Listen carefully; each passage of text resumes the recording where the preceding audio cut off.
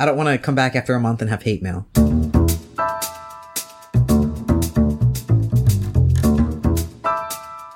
Welcome to episode 64 of RSVP, the podcast about stationery and so much more.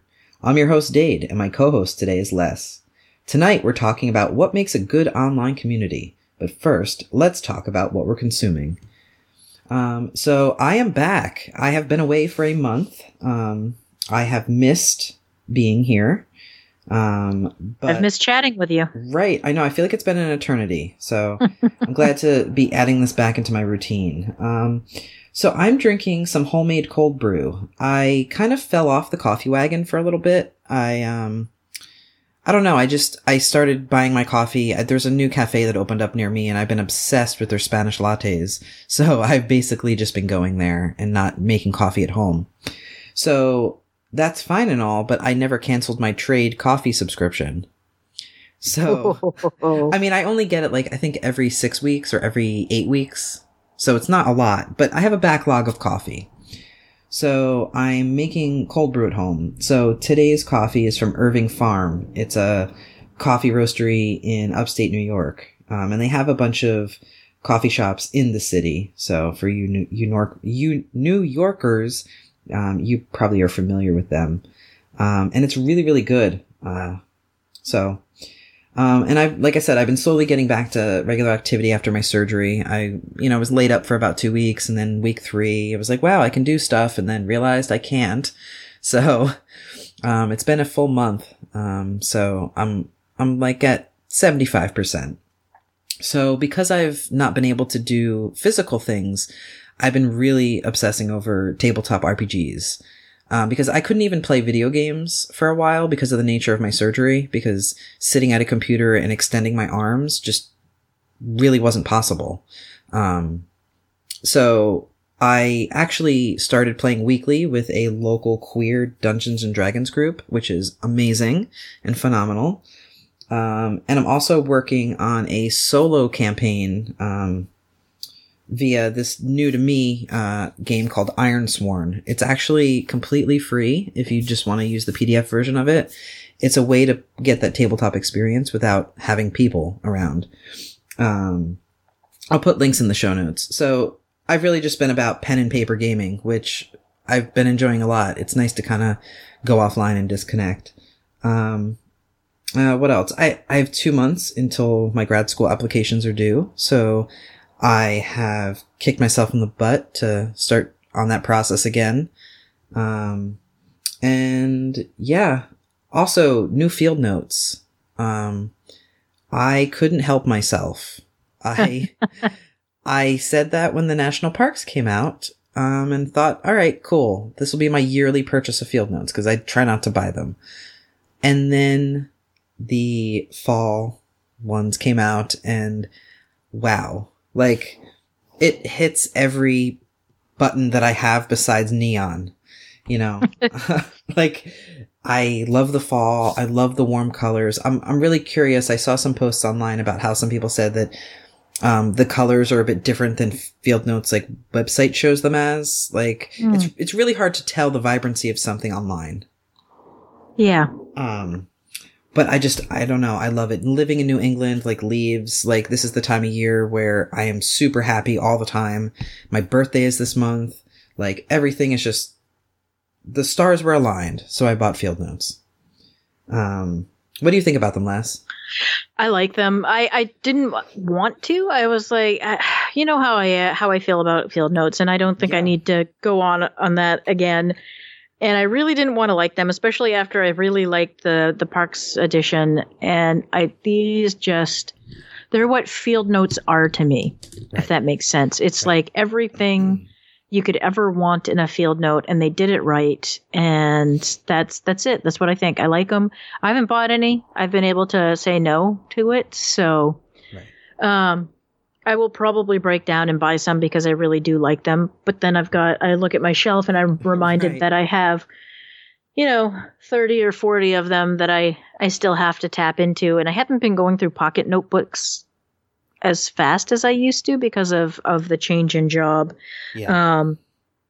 And just the fact that I'm bullet journaling at work instead of using a pocket notebook. So I'm using a full-size notebook instead of a pocket notebook, just for security reasons. It's a lot harder for someone to walk off with a full 6x9 notebook rather than my pocket notebook. Right.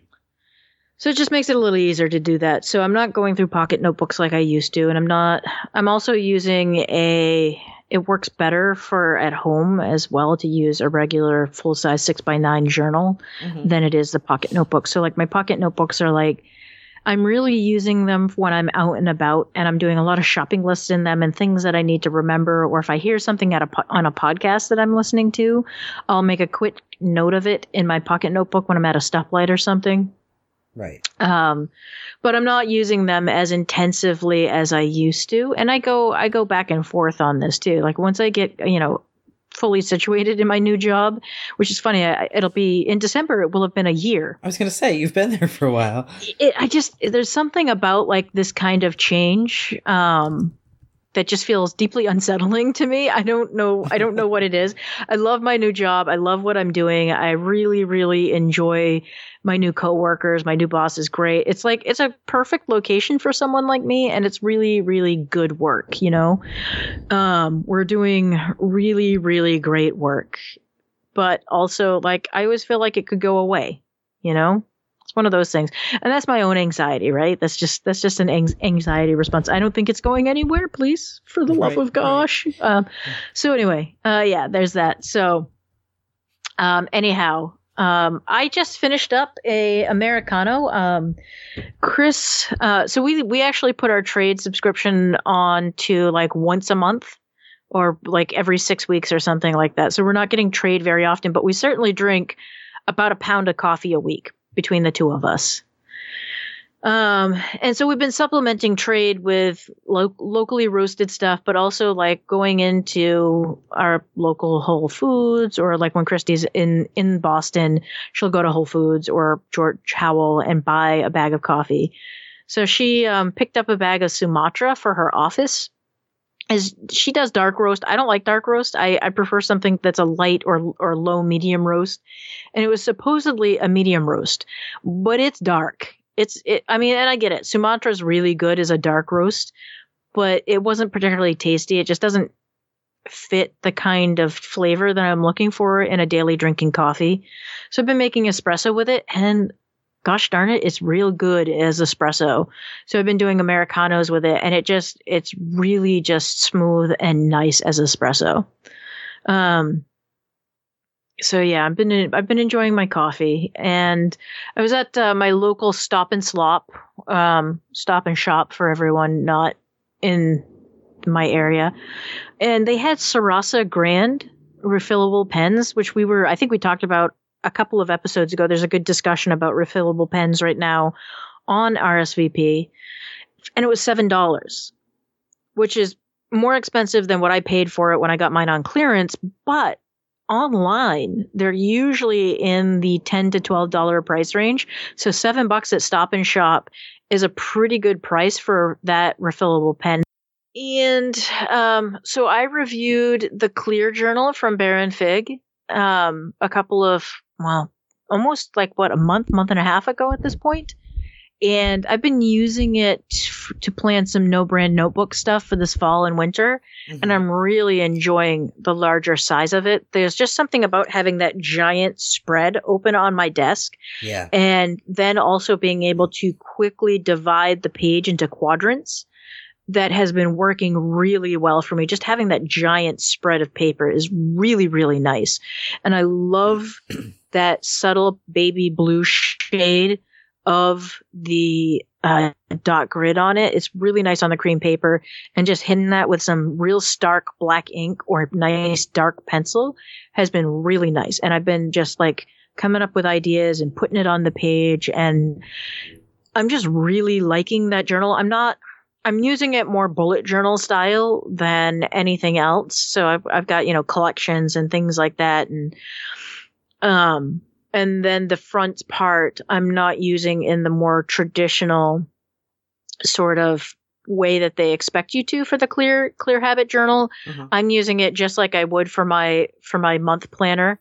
So like that one line is like, okay, cancel Netflix, cancel Hulu, or do this, or, you know, it's like keeping track of the stuff that's happening for that month rather than I made kombucha this day, or I bottled my mead on this day. Instead, it's more like bottle mead on Sunday. You know, I'm using it not as they necessarily intend, but rather as a straight up bullet journal. And it's been really good for that. So I really like that size, and I might be switching into it when I'm going forward. Yeah, no, so I haven't typed up a review just because of life circumstances, but I'm really enjoying it too. I actually started using it a couple days ago because I wanted to start it at the beginning of a month because of the way it is designed. Yeah. Like, I didn't want to waste half a page of monthly tracking. But I do like the form factor. It is so much better. I don't know, like, not that the original size of their journals is bad per se, but for the purposes that I use the Clear journal for, bigger is better. Yeah. I don't know. I feel like there's more, like, when you look at that spread, like you said, when you have that spread open, there's just so much more potential there. Yeah. And, yeah. I don't know. It just mentally, it makes me feel better. I don't feel constrained with it, if that makes sense. No, totally. You know, it's so like for a while I was using like a big sketchbook open on my art desk. And I would just like, anytime I had an idea, I would pop it into that big sketchbook. And the size of the sketchbook, I'm realizing now, was about the size of the Clear journal when it's opened flat. Okay. It was like a spiral bound thing. So the spiral's over at the left. And then I would just like fill up a page. And then when I was done with it, I would tear it out and throw it away because it was just like ideas. And any good idea would end up going into one of my pocket notebooks or something where I would noodle on it some more, you know? Yeah. And kind of flesh out the ideas. So I'm really, really liking that size. And like I said, I just really like that dot grid and the color. I might be incorporating that color into some of my upcoming no brand notebooks, like that pale blue. Yeah. Because my mom gave me a color printer out of her old classroom. One of the last times I was up visiting. So nice. I'm going to be able to do some colored dots and colored lines. And I'm going to pick up some really nice cardstock for printing with laser. Okay. And I think I'm going to do some reproductions of some of my artwork on the covers. Ooh. But also some of those ideas that I've had for like, this is what field notes should do. Well, I'm going to try some of those, and we're going to see how they come out with a laser printer, nice. If I can do it. So we will see what happens with that. Well, I might be doing some plans. Yeah. What's the largest size notebook that you could make? The largest size I can make is 5 by 7. No, I could do 5 by 8 as the largest, or 5, almost 5.25 by 8. So I've done a bunch in the arts and sciences size for people. Okay. And I've also done a bunch in the Midori notebook size. Yeah. Which I forget what size that is. I'm looking at mine, which has been untouched for quite a while. No, I'm looking for someone to make notebooks that are the size of like the I guess the Erasable podcast zine that comes out every now and then. That's about 5.25 by 8.25. I can't put my hands on mine right now, but I can measure them because I believe that's just like a regular piece of letter stock pressed in half. Yeah, no, we'll have to talk offline because I have an idea for something. Okay. But yeah. Cool. All right. So do you want to get to our main topic?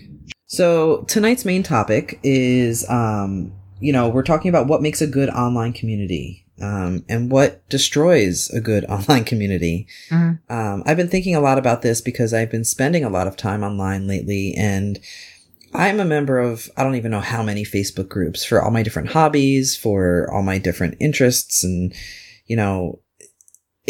I've seen so many good groups go bad or groups that have had to like pretty much disappear because of a few toxic people or toxic situations, or there's just a lot that has been going on in my online bubble. And I figured it'd be a good opportunity to kind of talk about it. And, you know, since we are part of that online community, you know, what makes our group so great, or what makes Erasable or any other groups that we enjoy great, and things we've seen that really kind of detract from maybe the initial purpose of a group, or, you know, a lot of groups have rules, you know, like just basically an open discussion about that stuff. Yeah.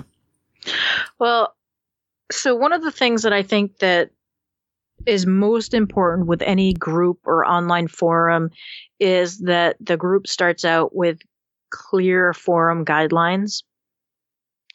Any forum or any group that I've ever been involved with that doesn't have good rules, regulations, and guidelines, and even keeled moderators has died a fiery death. And the example like that I gave, I think I talked about it. Did I talk about it in one of the last episodes you were involved with, or was that just private discussion? I don't remember anymore. I don't know, but you told me about a group that pretty much had, was it an art group or art journaling group or something?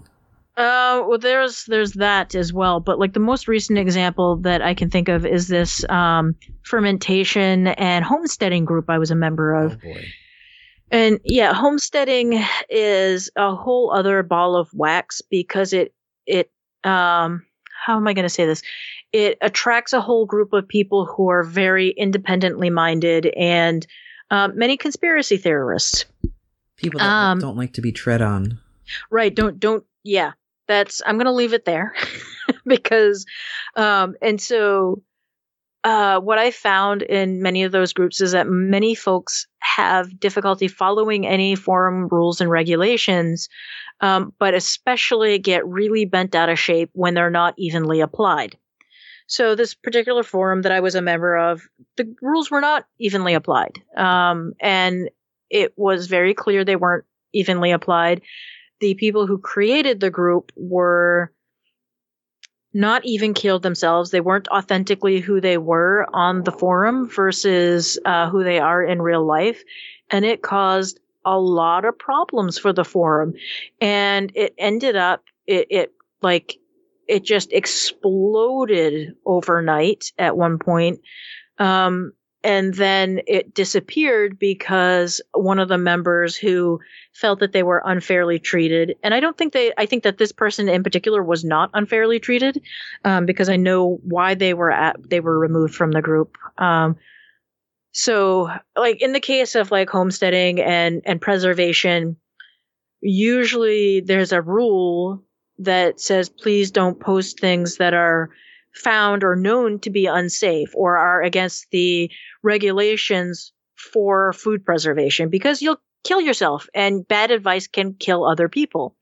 And so this person in particular was posting how to reuse recycled jars and their lids, which anyone in the history of canning will tell you that will kill you. That's a great way to create an anaerobic environment for botulism. Right. And if you want to die, go ahead and do that. So this person was removed for the group for posting that information. That person lost it and started harassing the forum owners online. They lived in the same community as the forum owners, tracked down the female forum owner and was stalking her to the point they had to get police involvement. And they're now this person went after their business. Yikes. Started harassing their business, posting things online about their business. So now they have a libel and other lawsuit against this person. And so that's one of the things that I think is really important in any forum is clear guidelines that are followed in an even-keeled manner. Like you can't just have a moderator that's going to go off and do whatever they want. You know, you have to have moderators and admins who are going to follow those rules no matter who does the rule breaking. And it's really hard because sometimes you have people who've been member of a forum for a long time and they're a valued member, And all of a sudden they're breaking the rules left and right. And, maybe something's going on in their life, but it doesn't really matter. You have to actually tell that person to stop what they're doing, and give them the same warnings that you would give anyone else who's breaking the forum rules. So I think that's one of the things that you have to start at the very beginning of every forum. And then as things happen, you have to go back and adapt those rules.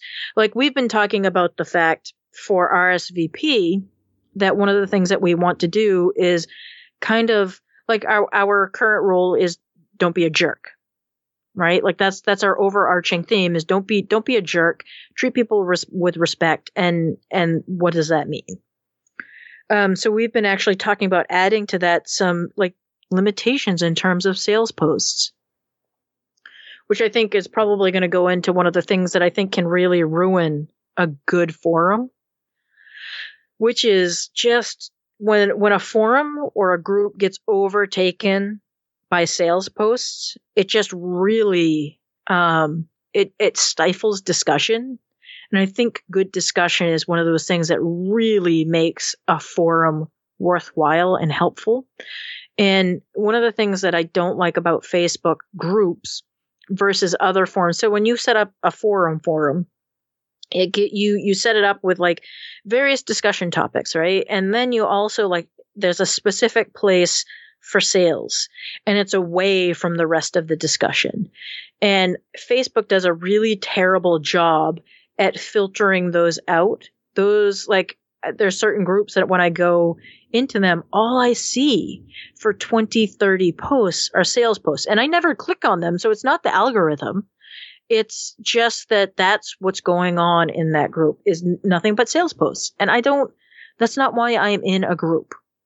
If I'm interested in sales, when I go to a forum, if I'm wanting to buy something, I'm going to go to the sales posts. I'm going to go to the sales part of the forum and I'm going to check that out. But when a Facebook group becomes nothing but sales posts, it ruins it, in my opinion. No, I agree with you. And I think this is a good segue into talking about that because I think that, the biggest issue for me is just that, you join a group because you're excited about something and then it's great for a while. And then it's like a trickle down thing. It starts slow where it's oh, I have this really cool thing I want to sell. So, I'm offering it up. And then another person sells something. And then all of a sudden I have to either leave the group or turn off notifications for the group because it is all sales posts. Yeah. And that in itself is frustrating enough. But then there's a whole other layer of personalities that add to groups that have a lot of sales. Yeah. And I think, oddly enough, one of the communities I'm a part of that actually does it right and does it really good and has clear set rules is actually a Tamagotchi group. So, for those that don't know, I collect, vintage and current Tamagotchis, and there are several groups out there. And what happened was for a while, it was just Tamagotchi collectors, right? And it started turning into a lot of sales posts. So they created another group called Tamagotchi Buy Trade Sell. And so what'll happen is now whenever someone posts a sale post in the collectors group, mods deal with it and then hold on a second. Are you coming inside, Gina? No. Well, can you stop? I told her what I was doing. Okay. Write that time down. So in my Tamagotchi groups, they split apart, an offshoot group to just trade, buy, and sell. So whenever a post comes up in the collectors group, it automatically gets moderated. The moderator contacts the original poster, directs them to the new group. And then in that buy and sell group, that is further moderated to the point where you cannot private message people about the item. You have to talk about negotiations and price in the thread. Right. Which I think is important because I don't know how many times I personally have experienced it where you message somebody and everyone else messages them and then they're overwhelmed and then they can lose track of who was first and then shit goes down. Yeah, and people get really angry and really upset when things go bad in sales. Oh, yeah. Because, obviously if you're particularly if you're collecting something or you're really wanting something, or maybe it's your birthday gift to yourself, Right. you get invested in, oh, I'm going to get this thing. And then all of a sudden they're like, oh, no, sorry, you're not it. Right. Because I had 20 other people messaging me at the same time, and I either didn't or couldn't look at the timestamps on those, because let's face it, particularly when you're dealing with Facebook sales or Facebook Marketplace, right. it's a nightmare to look at the timestamps on things. Although I will say, in my attempts of selling things using Facebook Marketplace, if you're not using Facebook Marketplace, I haven't had that much of a problem, and I've sold some things where I've had hundreds of people contacting me. Yeah. And it wasn't that hard for me to look at the actual timestamps and pick the first one. And then when I've used Facebook Marketplace, and I think that's possibly a really good way around this for some people who are selling online or via the various stationary groups, is to use Facebook Marketplace, because it makes it easier to manage your sales posts, and it's not that hard. It's really easy to use. And I don't know if it's actually open to everyone using it, but I've got my car for sale on Facebook Marketplace, and it's made it very easy for me to both contact the potential buyers, but also tell them to pound sand, because some of them are just real aggro about it. Selling a car via Marketplace is a whole new experience for me. It's a little different than Craigslist, but yeah. Anyway, it can be really helpful though, because I've sold a few other things via Facebook Marketplace. I've given things away free on Facebook Marketplace, and it really does help you manage that sale, because it takes the messages and puts it in a whole separate marketplace section in your messages, and it keeps everything aligned by the time when it's received, so that you're replying to people in the order that you received the messages. Right. So I think that's having a separate buy sell group, but also having people use the buy sell feature and use Marketplace to do it. I think that's something that maybe we want to explore for RSVP, is that sales can be announced, but they have to be handled through Marketplace or through somewhere outside of the group. I don't know. But that's one of the things that I don't want to see happen to RSVP, is have it inundated with sales and market and I'm in search of posts. I don't like that as a group. What I really like about RSVP is that we have such wonderful conversations, and despite the diversity of voices, everyone's respectful generally towards one another. And there are lots of topics, people will post, one of my favorite topics, refillable pens. We just recently had an RSVP post go up about refillable pens, and people asking questions about what do you think of this pen? And what do you think of that pen? And then someone's like, I like the rubber grip. And someone else is like, rubber grips aren't for me. But instead of it erupting into a flame war, which I've seen in other groups, people be real awful to one another. It's just people are saying, I don't like rubber grips, or I like a rubber grip. I like how it's squishy and sticky. You know what I mean? It's just everyone's so respectful and kind towards one another that I really like. And I think going back to what you were saying, the idea that when you start introducing those sales posts, once we involve money in a group, it really changes the dynamics. Once people start, you got the haves and the have-nots, and people who don't have want, and people who do have hold it over the people who don't have. And it's a really, I think it can be a really toxic dynamic. Yeah, no, definitely. And, it just, I don't know. For me, and this I guess is part of it too, is when other things like you had just said, our group, our RSVP RSVP group is very good at conversation. That is exactly what I want from a Facebook group. Where we can have a 20 or 30 comment thread about, refillable pens or notebooks or whatever. But also what's frustrating, is when one voice or one thing takes over a group. Does that make sense? Yeah, absolutely. So I think, the other thing too that frustrates me about some Facebook groups are when one voice becomes a little bit too loud, where someone may be posting something, that really at its core is, it's essentially content marketing, but it's done under the guise of like, this is just a regular interaction post, or this is just a regular, check out the things I got posts kind of thing. Right. Like it almost like, let me give an example. So like if you posted your no brand notebooks, like these notebooks are really awesome. I love using them. And then people are like, oh, where'd you get them? And then you post a link to like, here's how you get my notebooks. Yeah. It feels wrong on a couple fronts. But it turns a group into a group that is not the original group. And that for me, I've withdrawn myself from some groups because it's just too much. Like I'm not interested in that thing. And Facebook does not have a good way to filter stuff out. That's the other issue. Again, we circle back to Facebook having issues with community management. I feel like even forums, I mean, it's been a decade since I've run an online forum, but I feel like even a decade ago, I was able to do better filtering than today. Oh, yeah. Facebook. Well, I think that forums were built around the idea of filtering and bringing in the information that you want.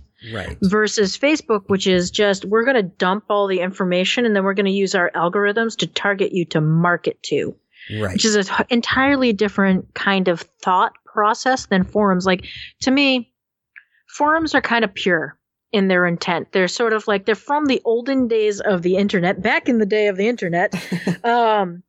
They're from a time where the internet was looked at as a place where you could disperse information, and it was going to be a way to educate yourself and disperse information and fulfill that sort of interaction in terms of educational vibe, versus Facebook, which is all about collecting your data and turning it into sales or money in some way. And, what's the old saying about if it's free, you're the product. And really, in terms of Facebook, we are the product, and Facebook is a big technological experience. And I'm getting kind of on a tangent here, but I think you're going with me. It's a big technological experience where not experience. It is an experience as well. But so it's this experiment where they're seeing what kind of information can they pull from us? How can they pull it from us? And how can they do that more easily? And then more easily translate that information into data that they can sell. And we're just willingly giving it to them. And, you install the app on your phone. How many of us have actually looked at the agreement information for Facebook about what they can and can't collect from our phone, from our computer? Because I don't know if anyone has actually looked at all of the different ways that Facebook and Google and Yahoo and all of the other things that we use on a regular basis collect from us. And if you use Mozilla, and here's a plug for one of my favorite browsers, Firefox, or Mozilla's Firefox, you can actually block Facebook and Google's ability to track you, which does change your experience in using those products. You'll find that the ads on Facebook will be less targeted. They won't be as accurate. Mm-hmm. And it's interesting because I was talking to Lenore about this last week, about the fact that, Facebook Marketplace, it keeps showing me all of these really, really nice cast iron wood stoves, which I desperately want. I really I'm in this phase of my life right now where I really want to burn everything to the ground and buy a piece of 5-6 acres of land away from people out in the woods where I can just farm it and I live in a tiny house by myself, and maybe with Christy. I might take her and the dogs with me, but like basically away from human beings. And one of the things that is part of that fantasy for me is a cast iron stove. So essentially, you want your life to be like Stardew Valley, which is a video game. I haven't played it, but sure. But like, so I've been, as I look at like tiny house things, or not real tiny house, but small homes, and how do you manage a small home, and some of this homesteading stuff, Facebook is really targeting those ads to me, and all of these really, really cheap cast iron wood stoves keep popping up on my marketplace, and they're close and they're cheap, and it's like, God, you're taunting me. Why are you taunting me, Facebook? But it's because they are tracking my every move, and they're seeing that I'm interested in homesteading. They're able to see that, or access the information of the books that I'm checking out from the library. If you use an app like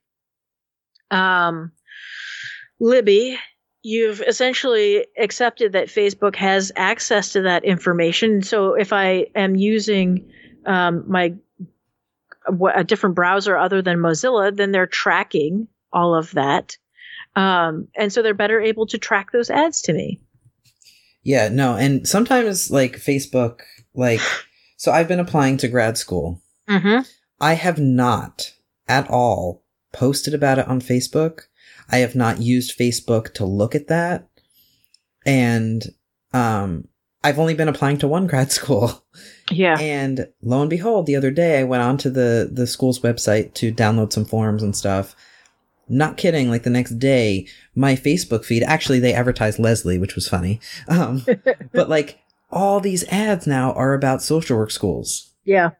So it's like, it makes you think, you know, and I use Chrome, which I need to get away from because it's such a bloated browser. Yeah. But there is a really cool add-on for Chrome that I used actually, about a year ago. I was struggling with some stuff and I didn't want to see anything that had to do with suicide.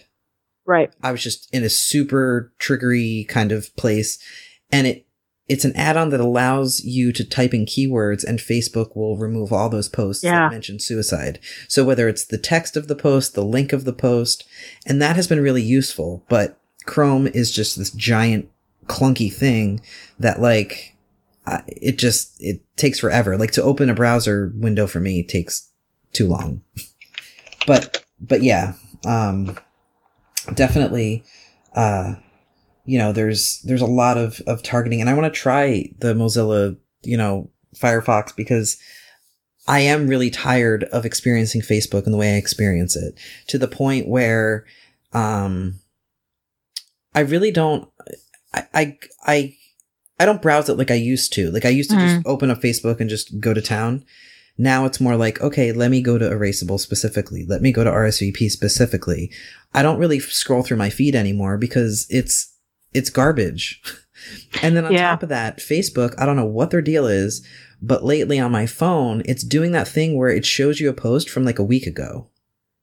Like no one's commented on it. It's not like someone, you know, resurrected a dead post or anything. It's being wonky, and I'm getting frustrated with it. And so this is all the more reason to find another platform to engage people on. Yeah.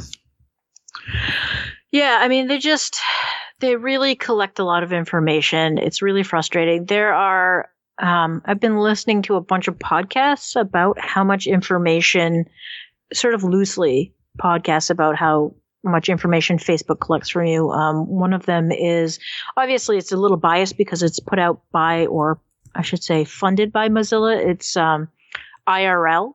Okay. And it kind of explores what online life is like, and they explore privacy a lot. So that's a really good one. And also, what was it called? They did the Bored and Brilliant Note to Self. That's an old one that has kind of gone by the wayside now. They don't do new shows. Mm-hmm. And I'm thinking, let's see. I got to open up my podcast thing. And her new podcast is called what? While you're doing that, something that just popped into my head. Okay. Did you find it? Yeah, it's Zigzag. So Zigzag with Manoush Zomorodi is a really, really good podcast. And their most recent season is about online privacy. So, and the last episode or last few episodes of IRL have been about online privacy. And that's something that they've tapped into in previous seasons as well. Really great kind of information about what all of these places collect on you. And it's not just like I'm painting Facebook as kind of the bad guy here, but it's not just Facebook. No. Anytime a service online is free or an app is free, then you're the product. Like they're looking for your information so they can resell it, and you agree to that, and because you want that free product. Right. But anyway, what occurred to you as I was searching? I've been saying this in my mind, and it's something I want to try to do because it's a little bit more, we have that Spectrum chat, which admittedly I have never used. But Discord, because I was out of commission for so long and I was laid up for 2 weeks, like in bed pretty much. I have a Discord server for my World of Warcraft guild, and I've only used to use Discord for gaming, like, cause it's a way to do voice chat free, Yep. But I joined a bunch of Discord channels that are about other things that I enjoy. And I'm realizing the value it brings to a community because it is a way to set it up like a forum, but still in a Facebook feel. So like, you set up, you can set up a Discord chat section for buying and selling and trading. Right. You can have a general chat. You can have, all different kinds of things. And I don't know, I'll set it up just for my own self since I know how to use it so much. We actually have Discord for our SVP. I remember doing it. I can't find it. I will, sorry, I just opened it up. That was kind of a bad idea while we're doing this. Cause okay, how do I Discord takes a minute. Yeah. Yeah. Cause I also changed, my username for Discord. So I'm not using the same account. So maybe that's why I couldn't find it. Okay.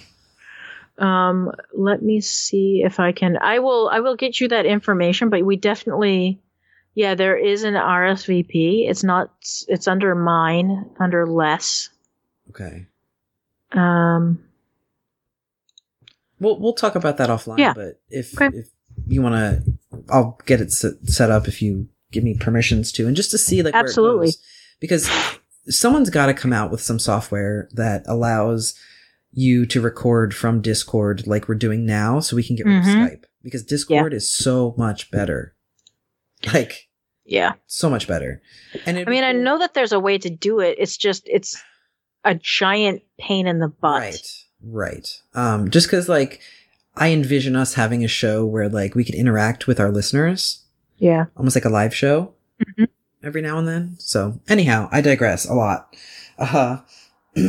So, online communities, we talked about how, what we like in good communities, what brings us to communities and what makes a community really kind of bad. And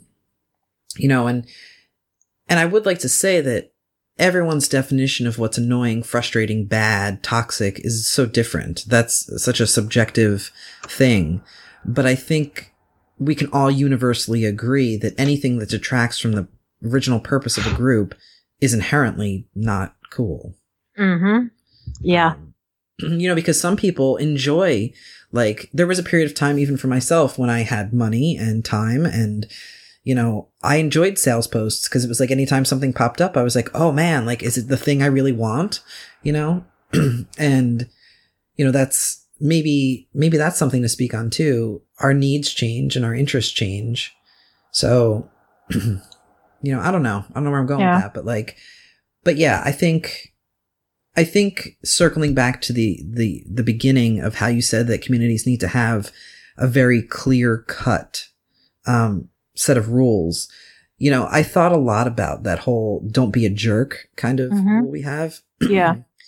And that, that is a good rule, but everyone's idea of what's being a jerk is so different that I really think you're right. We need to kind of spell that out a little bit better. I mean, there are some general ideas like don't, harass people, don't insult people. But I think we need to get a little bit more nuanced when it comes to describing what that looks like, because I would never want to have a situation where something happens in the group and we enforce a rule that's not clearly spelled out, and then we have to deal with someone who harasses us. Right. Yeah. And it's a real possibility too, because people get really angry when things are not right or even, I guess, is the best way to put it. Yes, I actually have a person who still occasionally will message me on Instagram because I blocked them on Facebook. Because they have been removed from another stationary group that I moderate. And I think they've been removed from RSVP too. I'm not going to say names. That's not important. But this person still tries to reach out to me, and other people too. And it's just not okay. Like, no means no. Whether, and there's reasons for it. And I can't, it's just inappropriate. I know I have an online presence. I have a blog and a podcast, and I don't mind rando people messaging me. I look forward to that. But when I say, please don't interact with me anymore, and that continues to happen, that's when it falls into a different category. And that was a clear-cut example of maybe the group could have had better, not RSVP, but maybe the group could have had better spelled out rules. That would have made that individual not feel like they didn't do anything wrong. Yeah. So no, I think, and it doesn't even have to, like, I want to kind of expand on that too. Not just rules about treating people poorly. I think, rules that are very, like, things that have nothing to do with emotion, like, sales posts, limiting them in some way. Or the biggest thing too, which you had brought up, Les, was getting people to do something that's not right, like PayPal friends and family. Yeah. That is a huge risk. Really, really huge risk. I mean, particularly like when you're looking at buying collectibles like fountain pens or like some of the collectible volumes editions. Like if you're selling a box of 211s, what are those even going for now? I haven't seen one on the market in a long time, but a lot. If you're looking at spending $300 or $400 or even $100, that's a big risk. Right. And if they're insisting that you pay friends and family, that risk all goes on you. The reason PayPal has friends and family is if there's someone that you know, that you trust, and it's not meant for buying and selling goods. You have no recourse. You have no recourse at all. And, if you do that, and you turn around and you ask Facebook to cover you, they're going to be like, too bad, tough luck. And oftentimes I've actually rejected friends and family things that people have given to me. Right. Like when they've purchased some of my stuff on Facebook, I generally insist that people don't use friends and family. Right. Because when I am selling something, I am adding that additional. So PayPal charges, depending on what you are selling and how much it is, a different amount. And that should be rolled into your shipping and handling charges that you are billing people for. And so if you're not doing that, then that's your problem as a seller. And that is the risk that you are taking. Or that's your payment. That is your payment as a seller of things using these tools. If you don't want to pay for the PayPal friends and family, then don't sell it. Exactly. Because that's what I do. When I sell something and I put a price, I actually think about everything, because lately I've been selling some Tamagotchis, and like what happens is people buy more if you say shipping is free. But it's really not free. I'm folding it into you roll it into the cost, into what you're charging for that person. Right. So if I sell a Tamagotchi, for $60, it may only be worth $50, but I bump it up to $60 to deal with my shipping and handling. And then the person sees free shipping, they're going to want to spend the $60 anyway. Right. That's just smart business. So it's really a no-brainer, because there was, to illustrate the risk of friends and family, there's been a lot of Facebook shenanigans going on around here. a new casino opened near me, and there's a lot of like music acts. So what'll happen is, it almost happened to Gina actually, until I was like, absolutely not.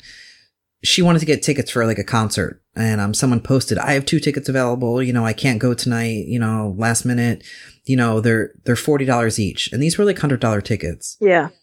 Each. So Gina like messaged them, and they were talking very fast, and they wanted to do it via friends and family. Nope. And she messaged me like, do you want to go to the concert? And I was like, wait a minute, where are you getting these tickets? She's told me she would have done it. She didn't know any better. Yeah. But then the next day, there were so many posts, and this person was just getting people for $40 to $80. So it's a small enough amount of money that like most people just are like, man, I got screwed, or they don't pursue it, but it's so simple, because what'll happen is, people sent screenshots, they sent them the money, and then the person pretends like, I didn't get the money yet, I don't know where it is, and then they block them and disappear. Yep. And they steal other people's profiles. So this person my wife was interacting with actually stole the profile of a local woman, like, her picture, her information. Yep. So when you click on it, it looks like, oh, they live in the next town over, like, and they have a family. They must be legit, Yeah, absolutely. So yeah, like, just don't do it. So I think that I really want to add that, because I've seen that come up, not in our group, but in another group that I'm a part of, people that urge you to do friends and family. And I would say 75 to 85% of the time, actually, no, let's be even better. 90% of the time, the person is not trying to scam you. Yeah. They just want to save themselves money. Yeah. But you cannot risk that. The thing that really gets me about a lot of it is you're talking about maybe $3 to $10 depending on the item that you're selling. So it seems kind of ridiculous to me. Like if I'm selling a $50 item and I'm going, we'll go 30. I'm selling a $30 item, right? And if you pay friends and family, I'm going to give it to you for $30. But if you don't pay for friends and family, I'm going to add another $3. Seriously? $3? Right. Is $3 worth your peace of mind? Exactly. And the potential safety that you get if they decide to run off with your product, or it gets lost in the mail, because sometimes a lot of people won't insure something for over the $50. Say you're buying and I'll use this example of the pen that I sold. I was just going to say, talk about your pen. Yeah, I mean, it's a perfect example. So I sold a pen for $100. Or that's was the expected profit for me, was $100. Not even, that's not the profit. The profit was only like $20 for me because I got it on Kickstarter. So I was selling the pen for $100, and that was what I wanted to get at that moment. So I added another $10 to cover the postage and the shipping and handling, including the PayPal fees. And technically speaking, I underestimated, because then the PayPal fees were about $13, or the PayPal fees and shipping ended up being about $13. But I'm really glad, first off, that wasn't friends and family, because I I did know the person, and it could have been friends and family. And then I insured for the extra $50, $60 from the sale. And had that on an invoice, so that when the post office did lose it, and this is another thing that's a problem with friends and family, is that friends and family doesn't generate an invoice. So if you are spending over $50 on something, you need that invoice to deal with the USPS and get your money back. And if it's a bit of a nightmare to try and deal with that. The USPS was pretty good about it. Once it was discovered that it was actually lost in the mail, it took a couple of weeks. I needed to get an email from the person saying I never got my product. And I had to have an investigator actually look into the tracking from the satellite tracking of the item, and see, oh, no, that was actually delivered in your city, not the city it was intended to go to. And so the whole thing was a nightmare, but eventually the person who bought the item got their money back, and I'm out the pen, and they're out the pen. And it was really a bummer for both of us, because it was a gorgeous pen, and I was really happy it was going to go to someone that was going to enjoy it. But if I hadn't done the invoiced sale, I would not have had the invoice to then argue with the USPS that this is the amount that item was worth. This is the amount that the person paid for it. And you owe me money. The USPS would have told me to piss off. And so I'm glad I didn't do friends and family for that, despite the fact that I knew the person because I needed that invoice. So that's something else to think about when people are demanding that you do friends and family over a regular PayPal purchase, is that you need some of that information, even if you're not going to go through through PayPal to mediate the issue. Right. No, definitely. I agree.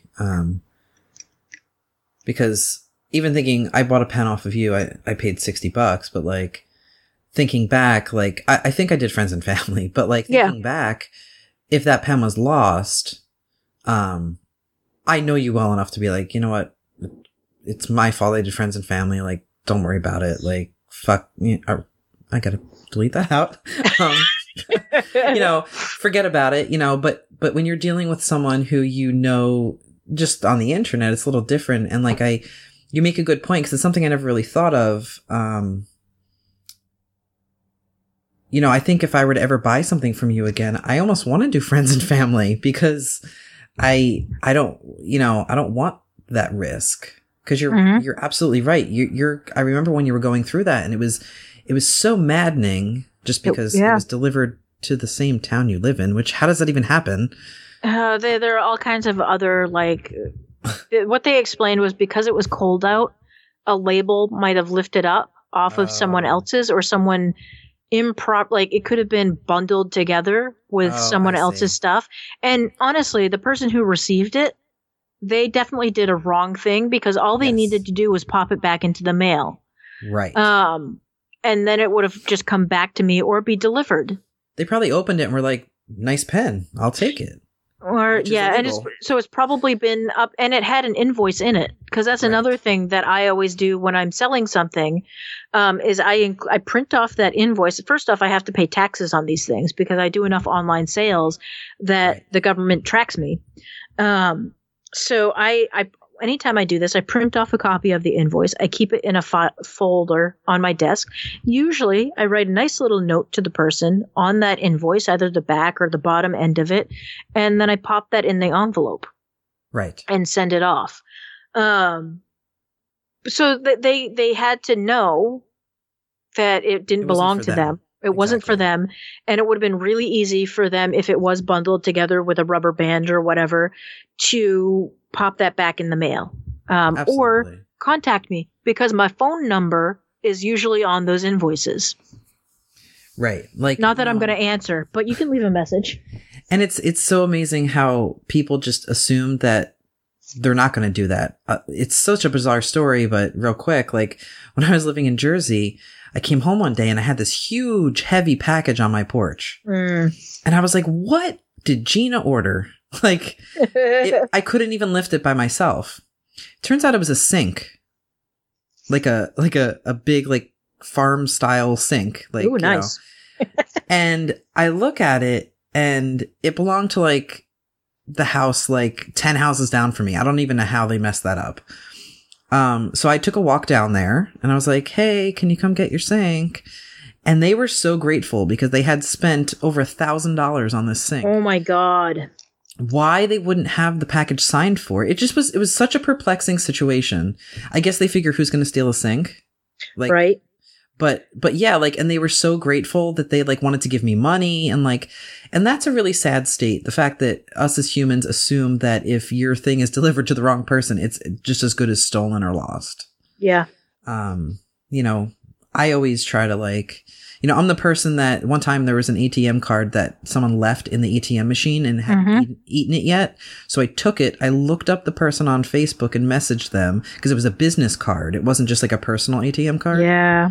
And I found the woman, and she insisted that I take $20. And I said, no, I could imagine what would have happened if you lost this and someone used it, Yeah. But yeah,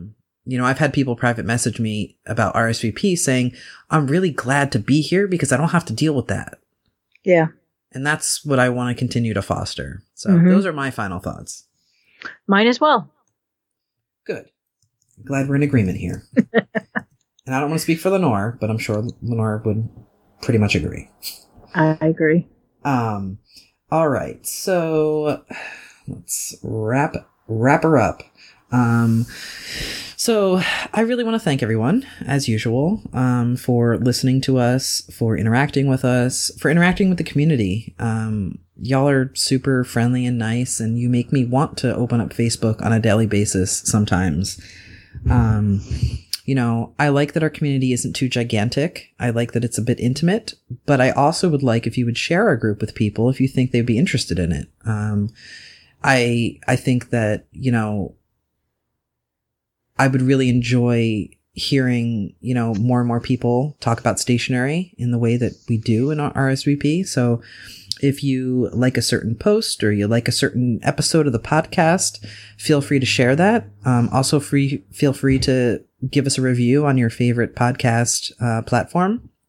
You don't have to give us 5 stars. We're not asking for that.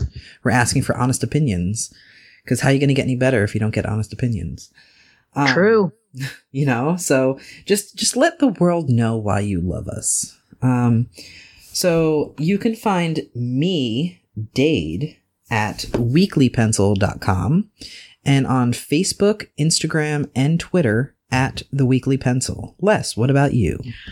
You can find me at comfortableshoesstudio.com, fermentstuff.com, Facebook at Comfortable Shoes Studio, Instagram, Twitter, Spectrum Chat at Original LC Harper. Cool. And as always, you can find the podcast on rsvpstationarypodcast.com. And there will be a link to the Spectrum Chat and perhaps the Discord channel if I sort that out. If not, it will be coming soon. But thanks again for listening, and until next time.